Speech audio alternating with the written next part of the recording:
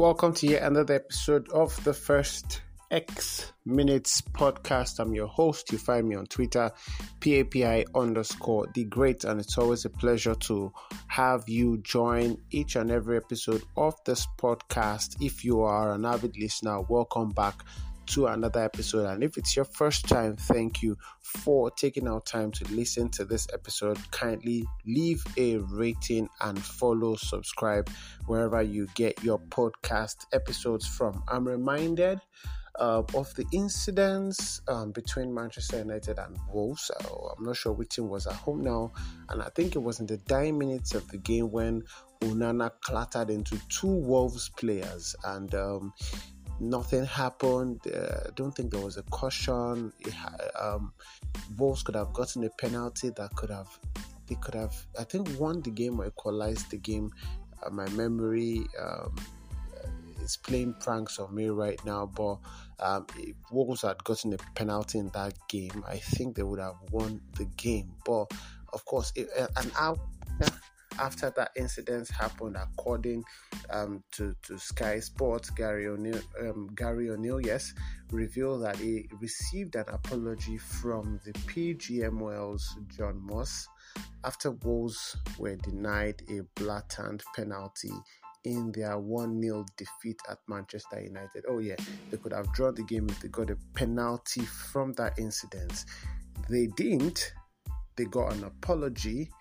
And I think this was even on the 15th of October, of August, thereabout. So it was in the early season, like very, very early in the season, when things were just getting pretty warmed up. I mean, teams were just getting warmed up, just getting started the season and all of that.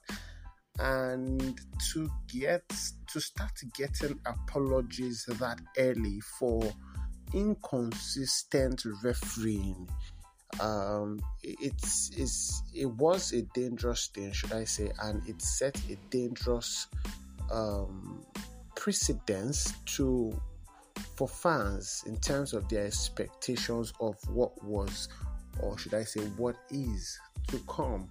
In the London derby between Arsenal and Chelsea, or should I say Chelsea and Arsenal, because the Blues were at home, there was an incident where Chelsea's goalkeeper clattered into Gabriel Jesus, and it was if not almost a similar incident to the one I described earlier involving Onana, and there was no penalty given, nothing was given. That happened on a Sunday. On Monday, of course, a lot of arguments and should I say a lot of teams came out. Media teams, of course, came out to say, look, this is refereeing consistency on one side. Onana wasn't punished for it, so Chelsea's goalkeeper should not, or should I say, Robert Sanchez should not be punished for it. However, a lot of people are expecting us now to get, an apology as soon as possible, to say, okay, you know what, the PGMOL gave Wolves an apology for not catching that incident in their game, in the Premier League fixture between both sides. Then the PGMOL should be preparing an apology to Arsenal for not calling that incident, two of which had a lot of similarities when it comes to the offender and the offendees, if I can put it that way. Now, what we're having is a trend of refereeing inconsistencies, a trend of a reputation that goes ahead of the officials managing the business of football in the top echelons of English club football. And that sets some sort of precedence, and it sets some sort of mindset in fans. A lot of people have come with conspiracy theories here, there, and everywhere.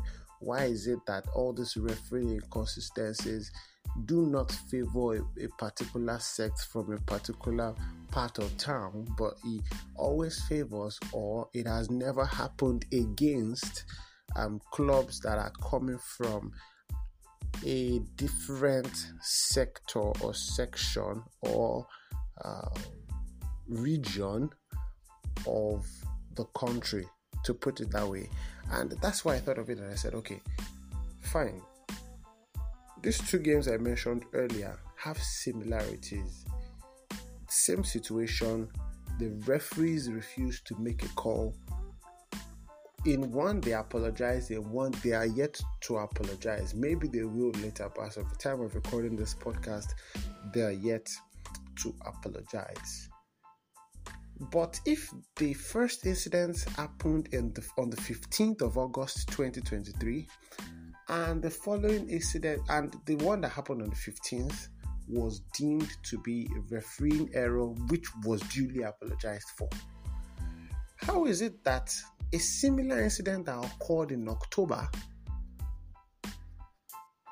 was not duly noted and culprits punished? I don't know if I'm making any sense. There is 15th of October, there's 15th of August to 15th of September is 1 month, 15th of September to 15th of October is another month. That's 2 months. 2 months and a few days in between those incidents, and the same refereeing mistakes or mistake happens, where it's almost like as if a blatant error occurs, where a blatant penalty, according to Gary O'Neill of Wolves, was denied a side. It's this inconsistency that is one part of the script. Another one is, how much is an apology really worth? Look at it from all parts, all sides of the coin. On the flip side, or should I say on the first page of the book, an apology is pointless, basically. Why? It's not going to change the result. It's not going to deduct points from a team that has won a game that it should have either drawn or lost, if the referee was on top of his game or her game, as the case may be. It's not going to have us replay the game. It's not going to have us earn points that a team would have rather earned if a referee was up to their task. I remember, of course, brings to mind that game, I think it was Liverpool Spurs, that ended in a 2-2 draw. I think so. Where, I think so. Was it Liverpool Spurs or Liverpool? Yeah, Liverpool. I'm not sure if it's Spurs Liverpool. Wasn't a 2-2 draw. It was a 2-1 draw where Joe Matip with that dangerous own goal and all of that. And a lot happened in that game. And what we got at the end of the day, or let me not say what fans got. I mean, there was a goal that was scored for, or it was correctly scored, but it was ruled out for offside. And the conversation between the VAR officials was made public, and it was obvious where the error was. It was probably some sort of oversight or assumption, let's put it that way, assumption. And Tottenham will go on to win the game, and in the long run, that game, that 3 points that Tottenham got over Liverpool could decide either which team will finish above the other when May 2024 comes. That is, if they decide to end the season. I think the season should end May 2024. So all these things have, that ripple effect that can be felt in October, can be felt in February, that can be felt in March, April, May, when the season comes to a close. Can that be weighed, putting that on a scale and putting an apology on the other side of the scale? Which one do you think will outweigh the other?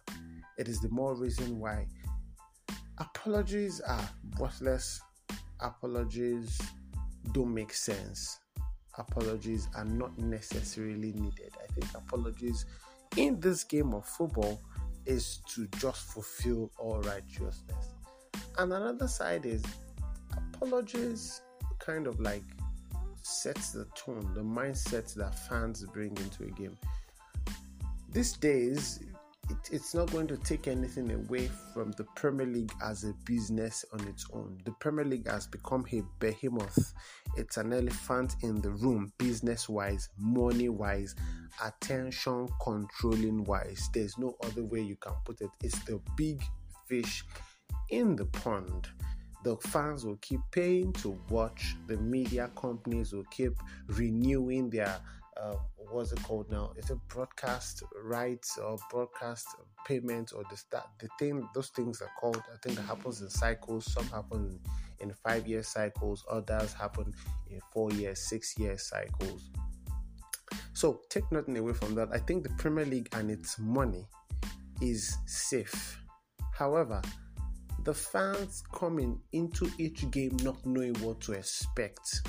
Of course, football is a game where you cannot predict. Like somebody will say, football is like biscuit. You don't know when it's going to crack, or you don't know where and when it's going to crack. Fans come into the game thinking, look, I'm going to cheer the boys on, and we're going to try to see if this team can have a fantastic game.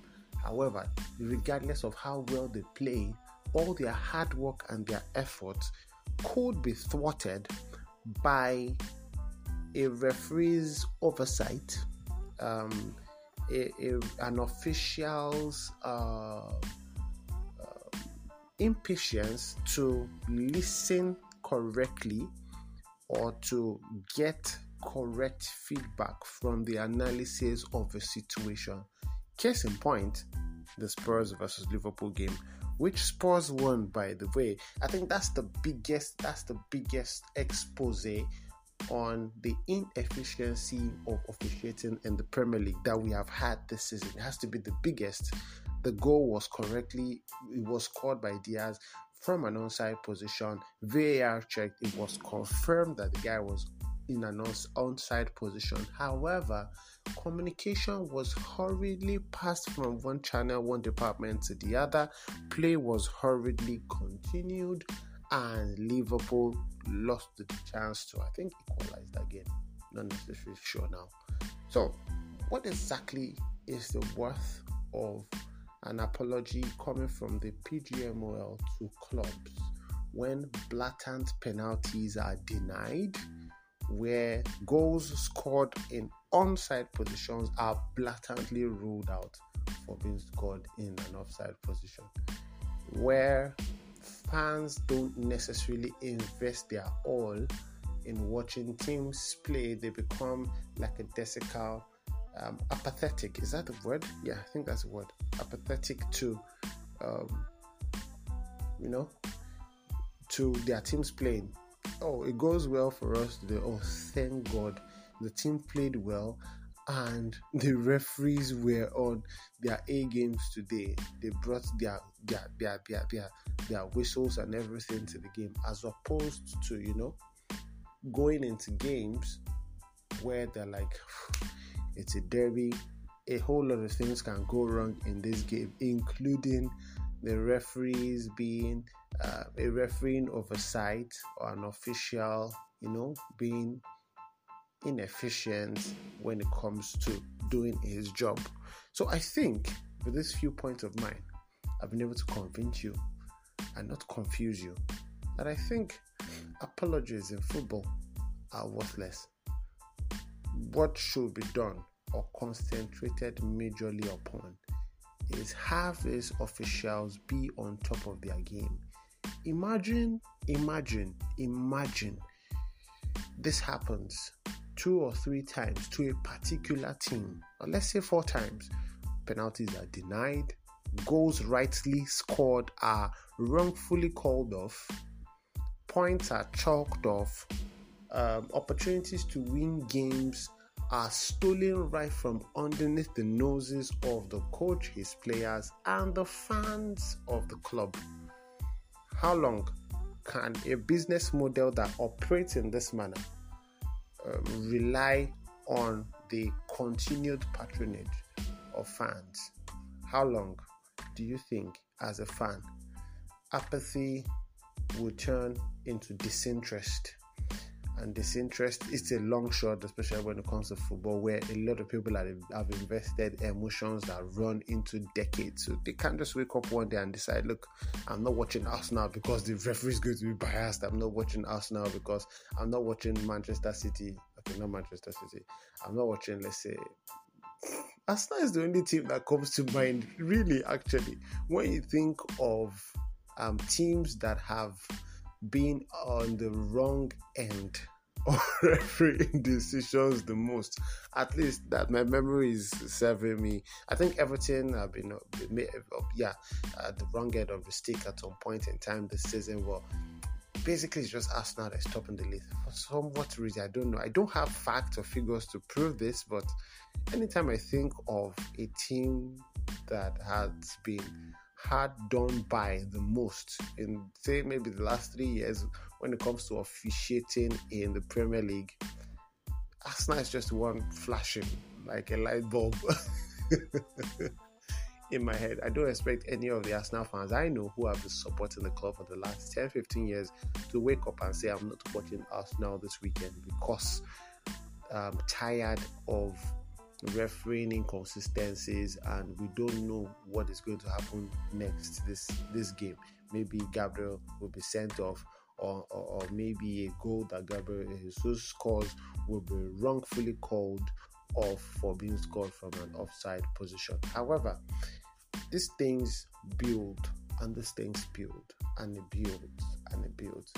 When fans begin to get more apologies than they do get points, it's only a matter of time. It's a long game, but it's only a matter of time. So how much of that can apologies really, really put off? And how long can apologies really, really, really put that off? The referees are inconsistent today, you apologize. And then in a month's time, same typical situation replays itself. You'd think as a fan, oh, the referee should have learned from what happened last month. No, click where, like in The Psychology of Influence, as written by Robert Cialdini, the referees replay the same sequence in their head. It acts out. There's an outrage that lasts for like a day or two. Everybody moves on again like it never existed until the multi-headed Hydra rears its head again the month after, and we rinse and we repeat, and the cycle is continued. How long really can apologies sustain themselves? How long before they seem more worthless than they are right now? I still believe they are worthless, but a lot of fans still believe, look, we deserve it, give it to us. If we don't get points, or at least we don't get 3 full points, we'll get 1 point and apologies, and that should win us the Premier League title by May or something. I think they're worthless, but what do you think? Do you agree with me, or do you think, look, it's morally right to supplement, for somebody to own up to their mistakes and say, look, we did your bad here and we're sorry, we apologize, we hope you forgive us, and we hope that you continue to trust us? What do you think? You can leave me a comment. If you're listening to this on Spotify, you can leave me a comment and just respond to the poll, or you can just send me a tweet on Twitter at PAPI_the great. This is where we draw the curtain. Oh well, usually we on this podcast means me, unless I'm featuring a guest. We draw the curtain. I draw the curtain on this episode of the podcast. Thank you for listening thus far. Like I mentioned earlier, kindly leave a rating wherever you get your podcast episode from, and also tell a friend to tell a friend that this is a football podcast that they will want to subscribe to and listen to new episodes from. So I'll come your way in the next episode of the podcast. Hopefully we'll be talking about something that is more cheerful or more cheering than apologies coming from referees who should be doing right by fans. Until then, I hope you make the most use of your time, and I hope you make the most use of your time, and I hope you make the most use of your time. It's important I had to mention it 3 times, because while life is incredibly long, life is also incredibly short. Catch you in the next episode of the podcast. Cheers. Bye for now.